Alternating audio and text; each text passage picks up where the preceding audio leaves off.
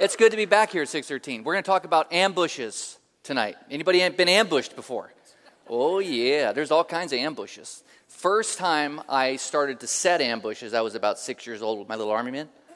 And G.I. Joe would show up, and G.I. Joe was bigger and badder. So we'd have to set an ambush.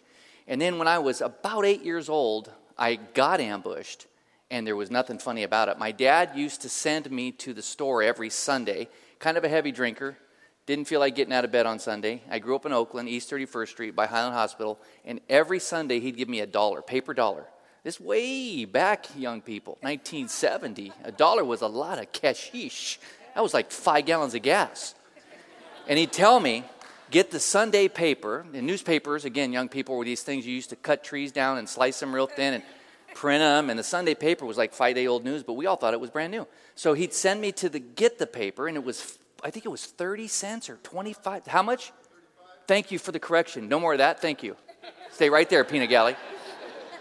Geez, you'll be busy all night correcting me. So 35 cents for the paper, and he'd say, get a blow pop for the trip. It was a nickel, but bring me the change. 60 cents coming back. So I'm going across up East 31st Street, down 23rd, across 580. Every time I go over this overpass, I'm reminded of my ambush. And 2 girls, they had to have been 12, 13 years old. They were huge. But everybody is huge in my world. So they stopped me in the middle, and they said, where are you going? I said, to the convenience store. You got any money? I have $1. One of them holds my arms. I'm 8 years old on the freeway overpass. Holds my arms. The other one does her best impression of Muhammad Ali and starts just pounding little Marky. Takes my $1. A guy stops on the overpass. What are you doing? They run towards the market. I run home. I'll never forget the look on my dad's face when I said, 2 girls just took my $1. And then the humiliation when my 5'0" mom got in the car to drive to the convenience store to get my $1 back. It was a humiliating day. Ambushes can be very humbling. They can be fun. When I started to raise our kids, they were born, and then you start to raise them. Coming home, when they figured out we can ambush Dad. And you know when it's coming. The windows start rattling. You hear them pattering through the house. It might be a Nerf gun. It might be a pillow fight. There's an ambush coming. Ambushes can be fun. And ambushes can be devastating. And those of us who have been ambushed by all kinds of scenarios know what I mean when I say devastating. With small children in the house, we bought our first home, got married, bought a second home and what they call flipped it way back before there was shows on flipping houses, and then bought our third home before we started having kids so we could raise our family there and my wife could maybe not work. And there's a very obscure law. If you do it 2 homes within 24 months, obscure then, you have to pay capital gains on the center home. I made a lot of money on the center home. And 2 years after we sold the center home and bought the current home, IRS came knocking on my door and said, hey, you owe us $38,000. Ambushed. Devastating. Because our house, 1990, had dropped significantly. I think we paid $3,000. It was down to $210,000. All the down payment was gone. I'm a gardener mowing lawns. 2 children at home setting ambushes for me, and an overwhelming $3,000 a month interest-only penalty to the IRS. Ambushed. They can be devastating. Well, tonight we're going to look at the power of an ambush when God sets the ambush. Turn to Matthew chapter 4. I don't know the page in your book, Stan Bible. If you know it, you can yell it out there, sir, the corrector. No? You're all done? What page? That's the page. That's the page. I couldn't hear it, but I know mine's marked. 1499. Thank you. It's the first book in the New Testament. Help somebody get there if they're brand new to the Bible. It's great to have people brand new to the Bible there. And as Danny prayed, Lord, bless our time in your scripture, Lord. Bless us. You're going to set some ambushes, or you've already set them, and you're going to call us, some of us, this very evening into the realities of those. Bless us now, Lord. In your Son's name we pray. And all God's people said, amen. Chapter 4, verse 12. When Jesus heard that John had been put into prison, John the Baptist, his cousin, he withdrew to the region of Galilee. Now, a couple of weeks ago in Matthew 14, we saw the realities of John the Baptist. And as Pastor Larry said this morning, if you were here, the book of Matthew's not always chronologically correct. Jumps around a little bit. Little ADD like me, probably a short guy too. he withdrew to the region of Galilee. Leaving Nazareth, he went and lived in Capernaum, which was by the lake in the area of Zebulun and Naphtali. And I have a few pictures from Israel. I'm heading a trip there. This is our first official pulpit platform, three-cross church announcement. We've been announcing it in men's ministry quietly. We're going in the fall in 16. We have about 20 people signed up. It's not a men's trip. And so consider it. We're going to go, and then we have a Turkey extension for 8 days in Turkey as well. This is what they call the Valley of Doves, and Capernaum is off to the right here. That we're looking at Magdala, famous woman, Mary from Magdala, and that's called the Valley of the Doves. And there's spots in Israel that are so humbling and chilling that you know our Lord traversed that path. And that path is probably this wide at the bottom of that little valley, Valley of the Doves. It's probably this wide. And every time you see in Scripture that Jesus left Nazareth and returned to Capernaum, he walked right through there, the Valley of the Doves. Chilling. Isn't that beautiful? That's under the Mount of Arbel. We have another picture of Capernaum right next to the seaside. Isn't that gorgeous? Right on the Galilee. Golan Heights behind it, and Jordan off to the right. Right there, Syria behind that mountain range. Next picture. This is the entry with Pastor Tyler Scott. Remember Tyler? Yeah, he cried all the way through Israel every day, a couple times. That's the entry to ancient Capernaum. My son on the left, and there's a sign, no shorts. We love to take this picture on the way. We just go shorts the whole way. Next picture. This is actually the synagogue where Jesus taught in Capernaum. Amazing is the word, right? Oh my gosh, thank you for catching that. We're in church. Thank you for that. And this is 300 years after Christ was there, but you can see the original foundation. I think I have the next picture of they're teaching in the synagogue where Jesus of Nazareth taught for 2.5 years of his ministry. It's humbling to be here where great teachers like Pastor Danny and Pastor Larry have taught, Pastor Tyler, Brent Eldridge, Jake Bielig. I mean, awesome studs of Scripture have taught here. It's humbling. But to stand where Christ opened scrolls, it's amazing. Next picture is, that's the foundation where you see the original synagogue, and then they remodeled it when Rome was starting to crumble, and about 300, 350 AD, they started to rebuild those synagogues in that town. So that is Capernaum. And the people there in the land of Zebulun, verse 15, in the land of Naphtali, this is an Isaiah prophecy, by the way of the sea, beyond the Jordan, the Galilee of Gentiles. See, in that region, a lot of Gentiles lived. A lot of pagans lived. A lot of, at that time of Christ, Roman soldiers were in and about. Herod Antipas was actually building his soon-to-be headquarters right there in Magdala, overlooking the Sea of Galilee next to Tiberias. And so from this prophecy, we see that beyond the Jordan, in the Galilee, in the land of Gentiles, the people living in great darkness have seen a light. On those living in the land, in the shadow of death, a light had dawned. And this was one of dozens of prophecies coming to fulfillment as Jesus, here's John, his cousin is now beheaded for getting in Antipas' face about marrying his brother's wife, kind of a shady operation, loses his head for that. Jesus says, now's the time. My public ministry is going to start, goes up to Nazareth. Who knows what he does there? Goes through the Valley of Doves. And from that time on, Jesus began to preach, repent. Teshuvah is the word that he used at that time. Turn, second think, repent, for the kingdom of heaven, the spiritual kingdom that's always been since the beginning of time, is now for the first time in the history of world history, the arc of history. The tectonic plates are shifting for the first time. And here's the pronouncement. The kingdom of heaven is now within reach, is the word. At hand. It's close. You can grab it. It's now in play. It's among you. And this is the pinnacle of what Christ is going to be teaching and encouraging these disciples through this text. The kingdom of heaven is now within reach. And as Jesus was walking by the Sea of Galilee, he saw two brothers. Simon, called Peter, and his brother Andrew. And they were casting a net into the lake. And I love this, more evidence he's ADD, for they were fishermen. Because I was wondering, why were they fishing or throwing nets into the lake? Come, follow me, Jesus said, and I will send you out to fish for people. Some of your translations might say, I'll teach you to become fishers of men. And at once, they left their nets and followed him. They turned from the life that they were consumed with, and they started to follow this Jesus of Nazareth. Now that seems kind of wild. Jesus walks up. Now remember, he was looking like a rabbi, considered as a rabbi, teaching like a rabbi, in his full Jewish garb, with his prayer shawls, his tefillin prayer box on his head, wrapped in the prayer box on his arm, full tzitzit coming out of the prayer gaunt, looked and taught like a rabbi. The Jewish Pharisees of the time and Sadducees were trying to figure out which sect of Pharisee he fit in.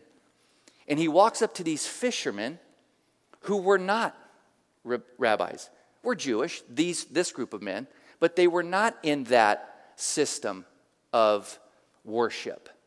They were Jews, probably Yahweh-fearing, but fishermen, physically fishing on the shore. They didn't even have to use their boat. Last time we were there, the fish were jumping like minnows right on the beach, tens of thousands. When I saw that, I went, this is what they were doing. They were just at the shore fishing. And he says, drop those nets. Follow me. Imitate me. Learn from me. Walk with me. Live with me. I'm bringing the kingdom of heaven to a dark land. And the biggest piece that those fishermen had to understand is they would be the distributors of that kingdom. They would take the mantle of passing the kingdom of heaven onto a pagan, sinful, dirty, dark world. But you're going to have to learn to do it the way I'm going to show you how to do it. Now turn to John chapter 1 if you're there. 3 Gospels over.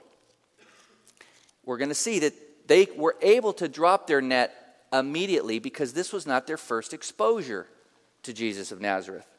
Here we see in chapter 1 of the book of John, we're just going to start in verse 35. When you put all 4 Gospels together, it's called the harmony of Gospels, you can get a real good sense of the timing. And you see there's no real missteps. They're just writing in different views, in different times. Like you can write about what happened tonight and the songs we sang and how the speaker was, and you'll have a different view. I talked too much. He didn't really get into the Bible, and he was a little short. Not that short. Kind of looks like Larry. Whatever. 2 different accounts, but accurate. When you put them together, you're going to get a full picture, right? Next day, John, that's John the Baptist, was there again with 2 of his disciples. So John the Baptist was traveling with disciples. When they saw Jesus passing by, he said, look, there's the Lamb of God. There's the proclamation. John the Baptist went before the Messiah. There's my cousin, the very Lamb of God. When the 2 disciples heard him say this, they started to follow Jesus. Turning around, Jesus saw them. I love this. And he says, what do you want?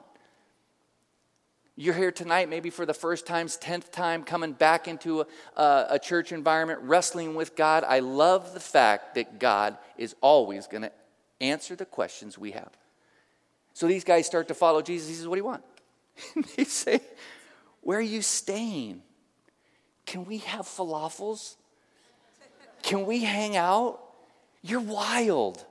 I want to know everything. And he says, come and you'll see. So they went and they saw where he was staying and they spent the day with him. And it was about the 10th hour. I can tell you the hour the first time I was ambushed. My dad would always get up about 10 o'clock and it was after the cartoon. So it was about 11:30 when I got ambushed. That was a big moment in my life for an 8-year-old.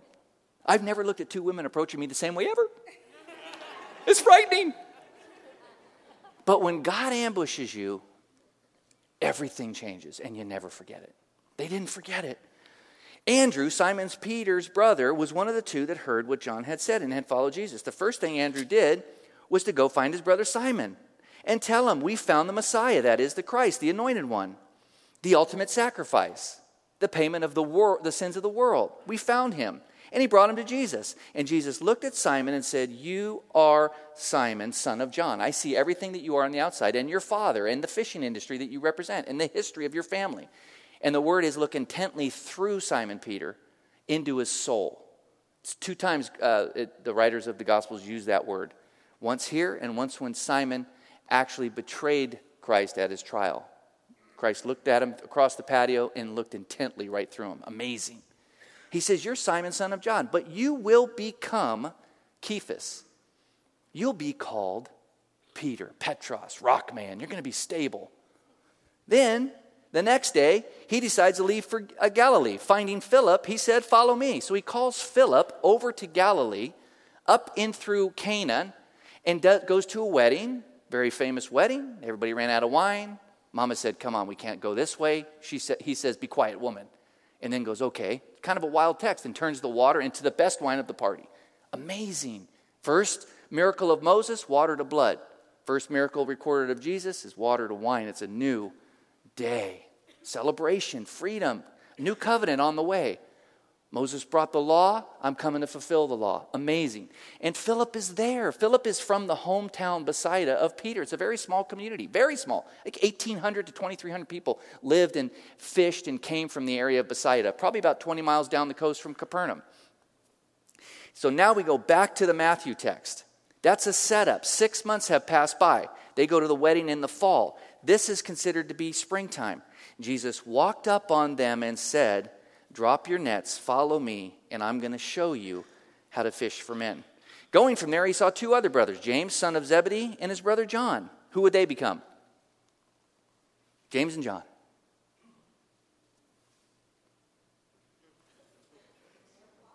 Apostles, but what was their nickname? Sons of Thunder. Why were they sons of thunder? Because they wanted to blow a community up with fire that rejected their Savior and their friend Jesus. And Jesus says, wow, that's not how we're going to roll anymore, but you're going to get a new nickname out of that. So here's the first time they show up. James and John, they were in a boat with their father Zebedee, preparing their nets, and Jesus called them, and immediately they left their boat and their father and their nets and followed Jesus. There's one thing you have to be clear about this. Look back up at verse 20. At once, Simon Peter and his brother Andrew dropped their nets.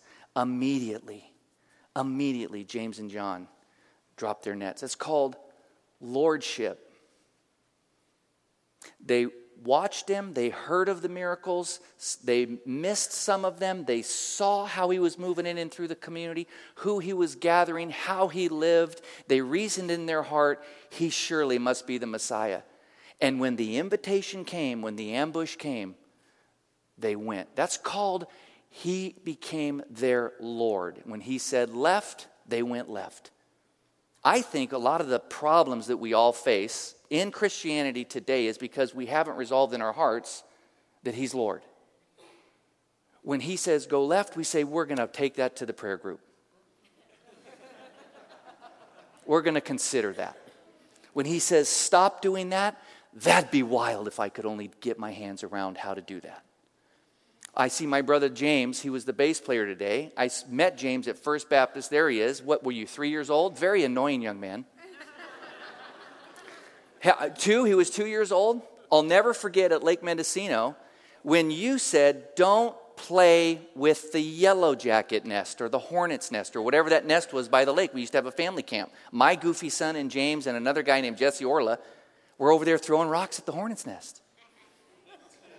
James' dad says, don't do that.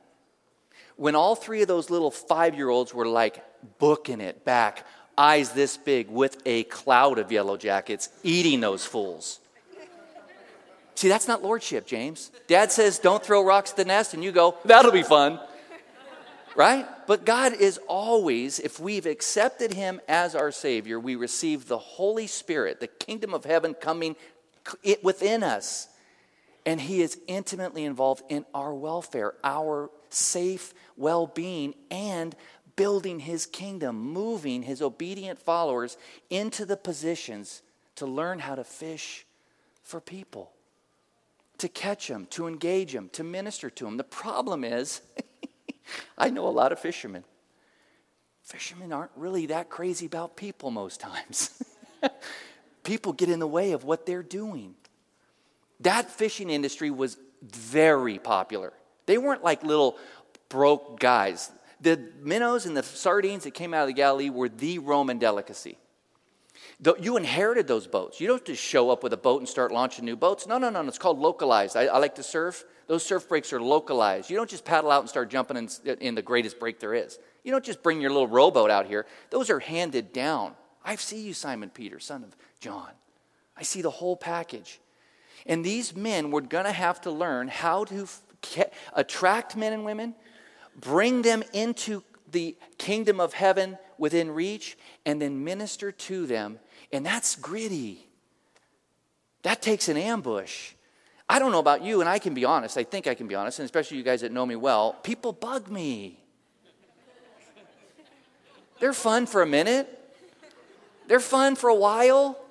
I was bothered pulling up into the parking lot yet again. Why are you stopped at a green light? And then I go, I can't get angry, you know what I mean? Because I'm coming to preach. So then I pray for them. Lord, may they never drive again, Lord. They just can't. They can't do it. Green, go, people. They recognize the lordship of Jesus. And I would have you consider, each and every one of you, where do you stand as Jesus is Lord? Because he speaks all the time. Stop this, start that, move there, go there now. Reach them, talk to them, love them. Stop, rest. Get yourself built up. Be discipled, go disciple. He speaks. The second thing is, this is a promise.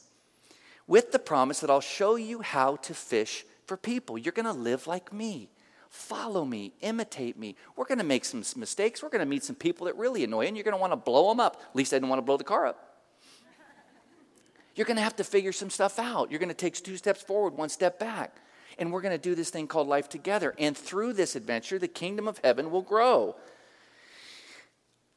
I was privileged enough. I think we have a next set of pictures. We'll go back to the first one. This is called Mount Arbel, to the left of the Valley of Doves. And it's the largest precipice that looms over the Galilee. It's chilling. We actually get to hike up to the top of that deal. It's really impressive. And I think we have a picture of actually one of our groups up there with me teaching up there. And there we are up there that's our Tyler group. And to the left is Capernaum, and that's about half of the Sea of Galilee. And right to the left, behind the heads of the gentlemen in the back, is where the original disciples, these fishermen, were fishing. Right to the north of Magdala, there's warm springs that spill out, and that's where the fishing industry was and still is. Right there. I'm there in 1997 with a dear friend of mine who's speaking in our men's retreat, Pastor Dale Hummel, and I went there at 30 years old, still with the burden of debt, small children at home, marriage not going well.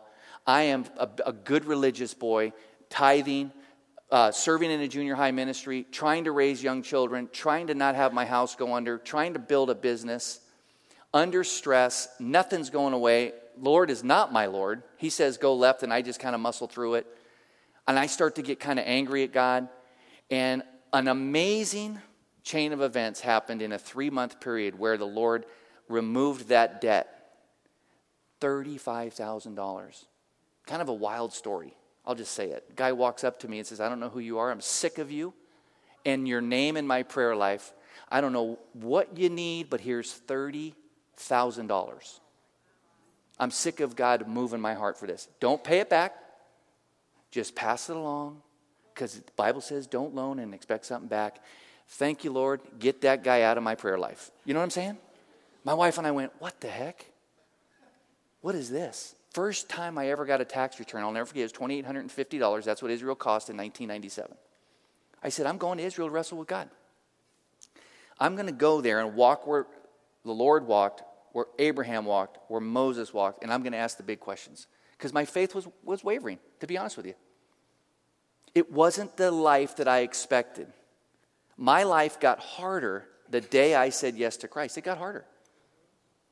And I was unfulfilled. I was prickly, angry, depressed. I get up to the top of Mount Arbel, and Dale Hummel tells this story from this text. And then he turns to me. I don't know the group. This is day 1. We go through Carmel. We climb up the back of the mountain. Chickens. We're going over fences and through chicken farms. And I hear the minarets from the mosque down below, the sun setting. And it was like, I'm sitting there looking out over that Sea of Galilee, and I'm going, this is just amazing that I could even leave the country, that my debt has been resolved, and that I feel like the King of Kings is saying, Mark, would you drop all that and follow me? And Dale, who didn't really know me, turns to me, because I was self-employed at the time, landscape designer, builder. I had moved up from mowing lawns. And he says, Mark, would you go? Would you have dropped your business and followed him?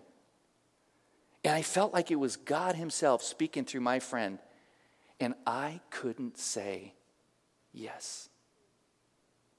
I start crying. I'm not a crier. And then I start blubbering. I'm with 35 people I don't know. Dale says, would you go? And I am removed up in the rocks on that cliff, weeping. Boogers start coming. It gets awkward. I can't catch my breath to say, I don't think so. Knowing that the Lord was saying, would you give up and just drop your stuff and follow me right now on top of this hill and fish for men? Enough with the religious stuff and the good guy stuff and all that religiosity.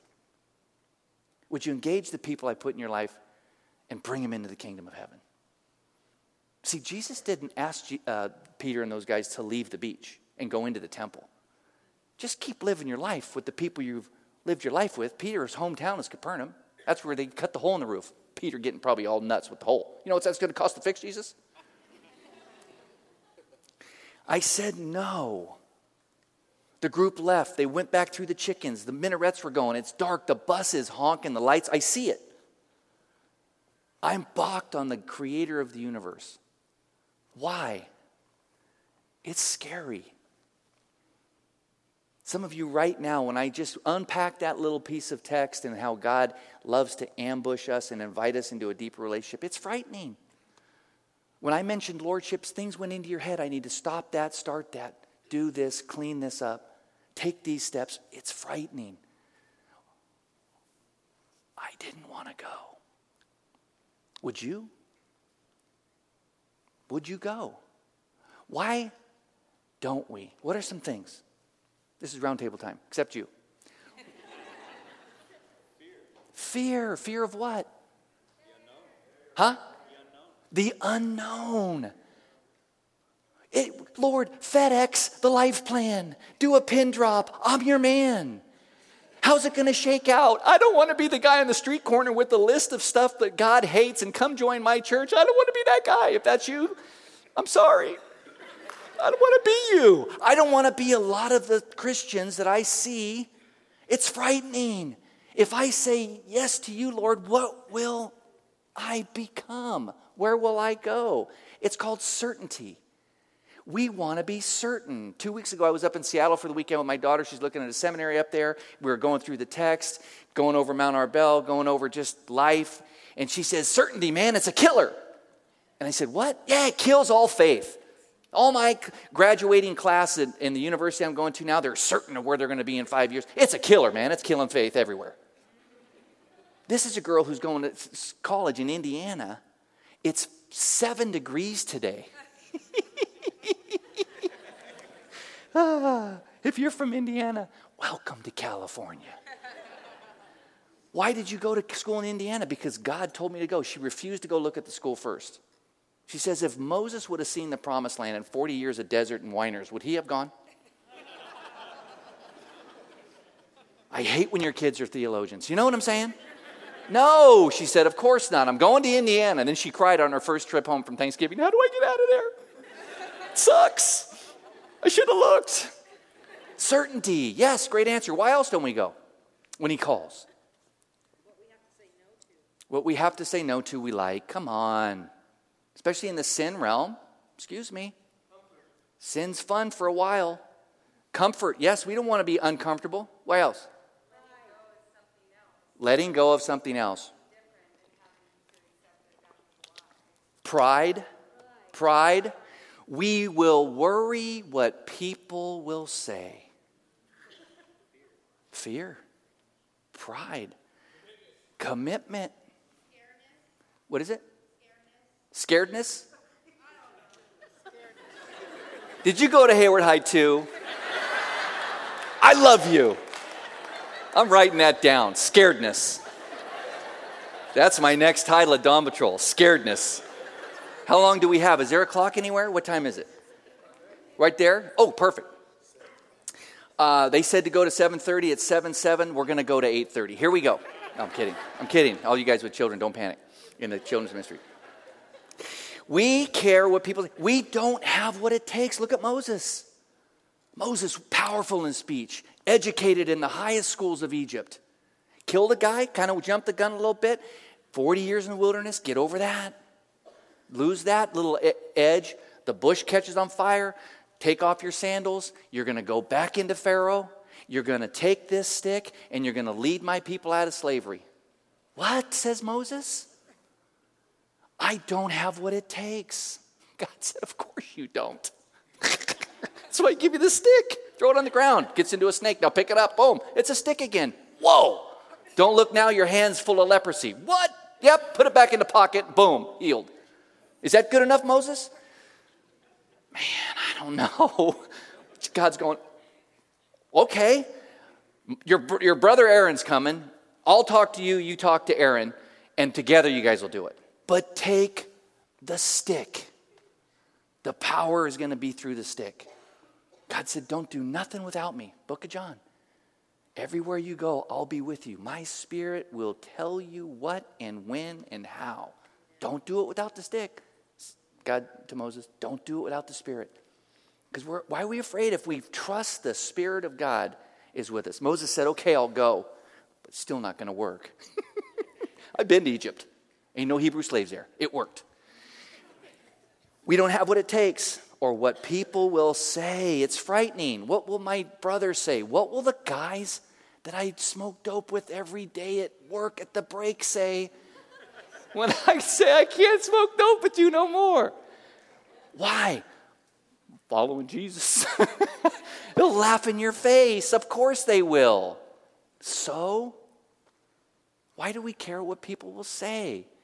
And then all the people who can't stand Christianity will know you're following Christ and probably hate you too.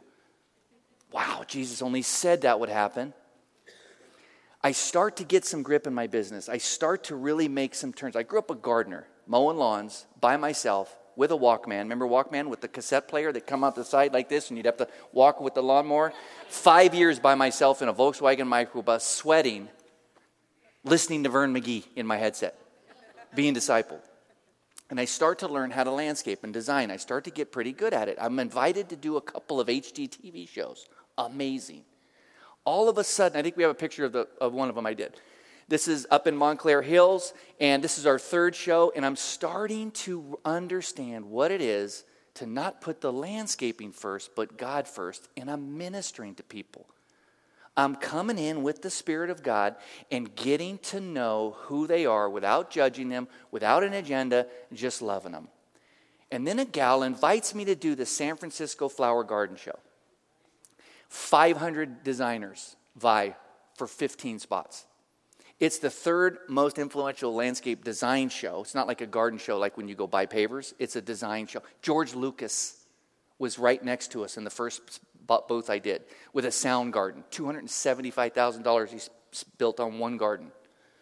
This little gal named Beth, I think you have a picture from her right here on the left, invites me. I meet her on this show and she says, would you build my garden? I've been accepted into the San Francisco Flower Garden Show. Amazing privilege. And the Lord says, now, you got to tell them what you're about because they're all curious. And I took her and her friend Amy, that we're going to design it, down to a faux Vietnamese restaurant down here on Foothill. And I'm goosey now thinking about it. We ordered the pho. We're talking about the garden. They're being followed. This garden will be followed on Channel 4 throughout the development of the garden's 6-month process. I'm talking a big opportunity. And the Lord says, pray for the food. God, really? I'm in a restaurant. And I'm stirring in the hot jalapenos. They're slurping it down. Pray for the food. I put in some of, what's the red stuff?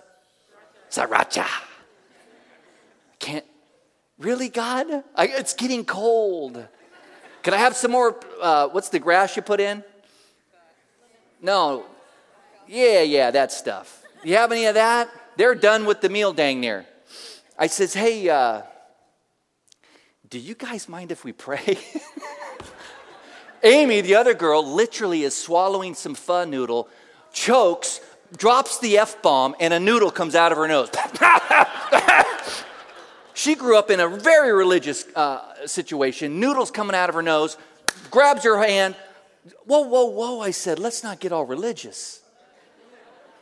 Can we just thank the Creator for the creativity He's given us, for us to enjoy this afternoon and the food that's before us, that you wolves already slopped down. Amen. Thank you, Lord. I'll eat my cold soup now. They were mesmerized. 6 months we built the garden inside of a warehouse. Can we pray? Let's do that look at each other thing and choking thing and talk to God.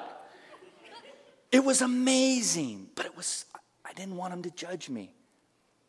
It's funny that Christians are deemed judgmental, and at times we have been, but the world judges us, and they should, because we've so messed it up. Because typically we go to the kinds of people that are just like us. We don't go to the people that God puts in front of us. Moses, go to the Egyptians. You're going to whoop up a little bit for my glory and for the freedom of my people. Don't get so big-headed about it. It's going to be me through you. And you go to people that are completely different than you are now. That's the gospel. To the Galilee of Gentiles, people that are completely different. Look at the text. Look at what comes next. Back to verse 23. Are you guys okay? We hanging? We good? Verse 23. Jesus went throughout Galilee, teaching in their synagogues, proclaiming the good news. What's the good news? Real quick. The gospel, which is the Messiah has come, opened up the kingdom of heaven for who? For us and the lady that doesn't know how to operate a green light. The real annoying guy that's waiting to sit next to you on the same BART train tomorrow that knows where you're going to sit. That guy. Short people, tall people, black people, crippled people, straight people, gay people, Arab people. All kinds of people. Opened up wide because they're God's creation and I love them. That's good news. It's a joy to bring good news. I think a lot of times we get kind of scared and what people think because we're bringing some bad news.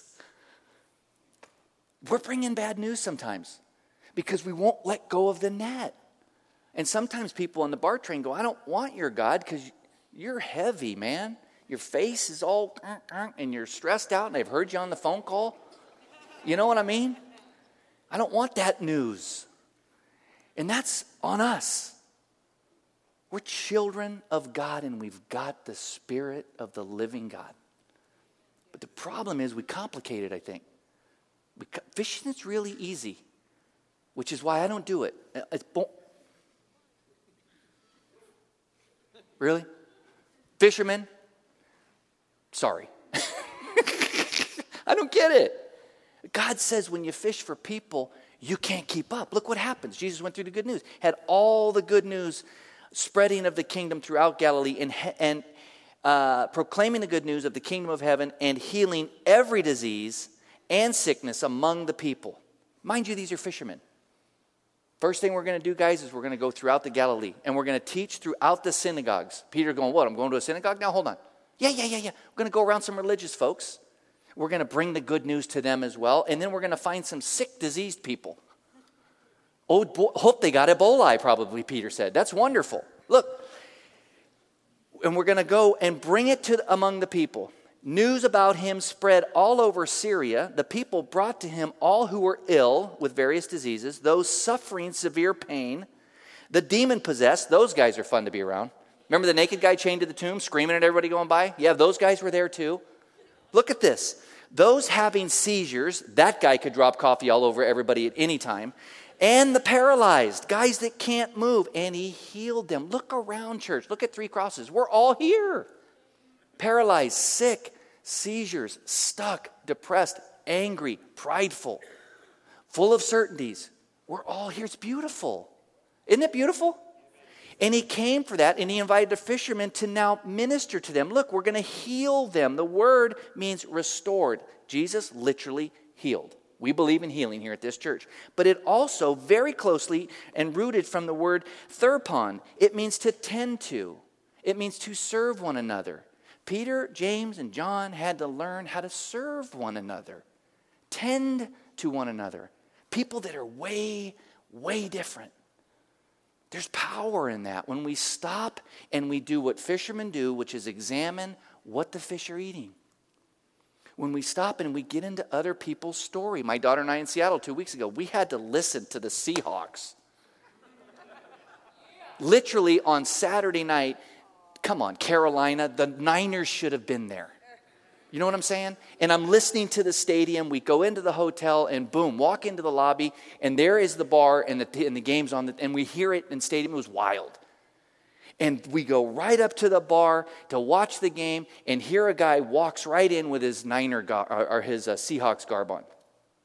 And I go, bro, don't get so excited, okay? We're from San Francisco. We should be playing you. Dude, you should be playing us. This game is horrible. You guys would have given us a fight, and it's like, wow. Then a gentleman comes with the mixed relationship. They're from Canada. They're celebrating 1-year anniversary. They met at the Niner game a year ago. And so they come from Canada. He's African-American, and I can't place her. She's got a very interesting dialect, and I can't place him. So we've got the Seahawks fan, we've got Liz, the bartender, and we've got this couple that had to get out of where they were in Canada to celebrate the 1 year because their families are having a problem with the relationship. They're paralyzed. And then we start figuring out Liz. Liz says, oh, what are you doing up here going to looking at what kind of school? And my daughter says, well, I want a degree in theology. She goes, why? That's what I said. That's what I said. Why? She'll never make 50 cents. And I say, where's your accent from? And she says, go ahead and guess. You'll never guess. And I just went, I love people for a little bit. And I wonder. And I say, Jordan. And they both are stunned. I'm from Persia. I said, no, that's Iran. You know that? Yes. He says, they always think she's from South America. How did you get that? We've been there, my daughter and I. You have? Yes. I give her 20 minutes of Persian history. Who are you? Liz, the bartender, says, he's a pastor. What? Yes. What are you doing here? Watching a game the Niners should be in. Liz says, I've always dreamt of going to South America to teach English. She's in a bar that's going to get $3.50 in tips. It's in a crappy hotel. It's not where you want to be, with a college degree in English. She says, I got a boyfriend. I said, do you have a ring? No, dump that turd. She says, you're right. What's somebody wrote a song very famous? If there's not a ring on it, don't think about it or something. What is that? I'm a pastor. I don't listen to worldly music. I says, I got to sell my car. I've never sold a car. She's literally got no family. You've never sold a car. You put it on Craigslist. Oh, but they'll rob me. Sell it in front of the hotel. There's security cameras. Oh, good idea. She's on Craigslist posting the car. I'm going to South America. Who are you? And then the guy and the girlfriend says, yeah, who are you? We're fishermen. And we took an hour to find out who you are. Can we pray for your relationship? You're wonderful. May there be a 50-year reunion over this beautiful relationship. No agenda. See, most people that experience God and come to faith in Christ have a series of most 8 to 12 steps, movements, like a golf hole, chips towards the hole. That's just one chip. It's a joy to bring the kingdom of heaven to people that are stuck and paralyzed and hurting. They were hurting. Their families didn't agree with the relationship. We did. God does. Liz was stuck in a bad relationship. It's an amazing thing to put ourselves aside and build the kingdom of God. Look at verse 25. We're going to close with this. Large crowds from Galilee, the Decapolis, which is the 10 cities, overlooked the Golan Heights. It's 10 pagan cities with theater, thespian. The Jews hated the Decapolis. Gladiator games. They hated everything that they were for. That's where the demon-possessed guy chained to the tombs was. They started coming around. Jerusalem, the religious people started coming around. Judea, the people, the Bedouins, the people who wear fur coats and eat bugs like John the Baptist, they're starting to gather. And the region across the Jordan, Persia, Iran, they started coming. And look at this, if it's your Bible, and even if it's not, just circle it. They followed him. They followed Jesus. Isn't that beautiful? They followed him. And through that, they came to Christ and learned how to live and learned how to fish for men. 3 weeks ago, we have Christmas. Maybe it was 4 weeks ago. We take a van full of some people. Some of them don't know the Lord. They're college students. They go to University of Hawaii. One of them is named Liz the Biz. Just a marvelous gal. Marvelous. Kind of wrestling with who God is. And Where do I fit in that whole deal? And we have another family with us, the Cruzes, and her daughter loves the Lord. And then another guy named Scuba. I don't know why we're calling him Scuba, but he's called Scuba. And we say, we're going to San Francisco. And so we're going to follow the Lord. And the Cruzes, and everybody knows that when we go places, we're fishing for men. We're not going to San Francisco for the food. You know what I'm saying? We can cook. We're going for the people. But Scoobs don't know that, and Liz the Biz don't know that. And we take off and we start right at Coit Tower. I know, never been there. Amazing. An incredible view. Not worth the $7, but go ahead. You can Google it and look at the same view for free. Saying. And so we're in line and we're doing the tourist thing, and we meet this gal. She's got a golden microphone, and we want to engage her. She's got a French accent. What's the microphone? She says, I sing. I said, you don't. She says, yeah, we have a video. She sings. I think we do. Coit Tower. She's the person that gets in the elevator.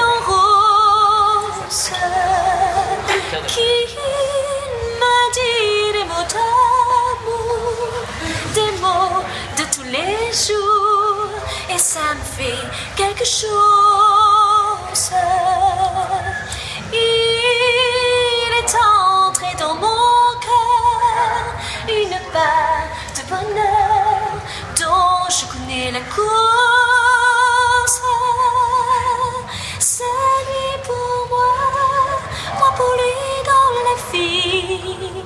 Il me l'a dit, la juré pour la vie. Et dès que je l'aperçois, people are massing now. There's 50 people watching. Everybody's going, what's going on here? En moi, mon cœur qui bat.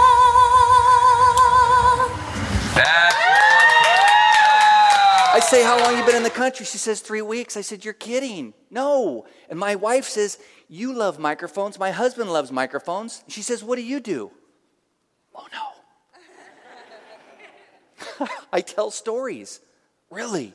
What kind of stories? We were supposed to have her and her husband over today at 2 o'clock for lunch, but because of what happened in France, she had family come over. They stayed longer because of all the airlines and all the pack, so she canceled. But she was going to be sitting right here tonight because we were going to say after dinner, let's go meet some friends, and she was going to sing that song live. I don't know where she's at. We moved it for 2 weeks from now. She might come up here and close one of Danny's messages with that ridiculous song that's not even from this country. She's got a story. And we went to Coit Tower for her. Scoobs and Liz the Biz went, what the heck was that? That was awesome. We've been in the city for 30 minutes. What if Peter, James, and John, and Andrew didn't go? What would they have missed? God was going to do what God was going to do. What would I have missed if I stayed sobbing and not wrestling with God?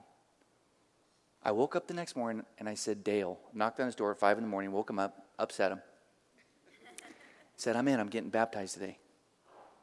I'm not balking. I'm going to become a fisher for men. I'm going to learn how to follow Christ.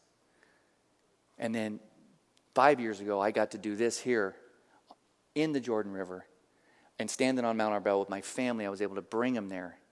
And then the next day, baptized my son and my daughter in the Jordan River. That's my son weeping because what I didn't want to let go of when God invited me to drop my nets was control over raising my 2 kids. I never wanted to be broke. I grew up poor. And if I follow Christ, I'm probably going to be broke. I want these kids to be proud of what I am, not fall into who knows what, God. What if I didn't go? I wouldn't have met you. I wouldn't be here tonight. Those kids wouldn't have had a very moving experience on the very place that I said, yes, Lord, I'm going to follow you. But tonight's not about Simon, Peter, and Andrew. It's not about me. What if you don't go? What story will you miss? God loves you whether you drop your nets or not. Loves you. But Scripture is clear about the plan that He's got laid out since the beginning of time for you to embrace. And He's uniquely gifted you and equipped you to go into places like Coit Tower and just be you. Wait till she finds out I'm a pastor. How fun is that going to be? Awesome. And where are you going tomorrow? And who are you going to meet? And what will you take? The good news?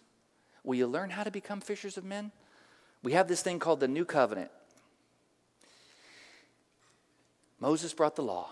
Christ came to bring a new covenant, which is, my spirit will always be with you and never leave you. I'll remember your sins no more, and you'll take me wherever you go. Did you know that Arbel means, Mount Arbel, where all that took place, means God ambushes? Isn't that crazy? In the upper room, the Lord ambushed the disciples by proclamating a new covenant, a new deal, a new ordinance between God and man. If you accept this gift of faith, you'll receive my spirit, and I'll remember your sins no more. Celebrated in what we call communion, was the Passover meal. You'll become ministers of the new covenant. You'll become ministers of reconciliation, meeting the Liz's and people along the way to bring them reconciliation in their lives and between them and God. 1 Peter says, you're priests of a holy nation, a new nation, bringing people into the presence of God. That's what happens when you accept Christ as Savior. That's what you become.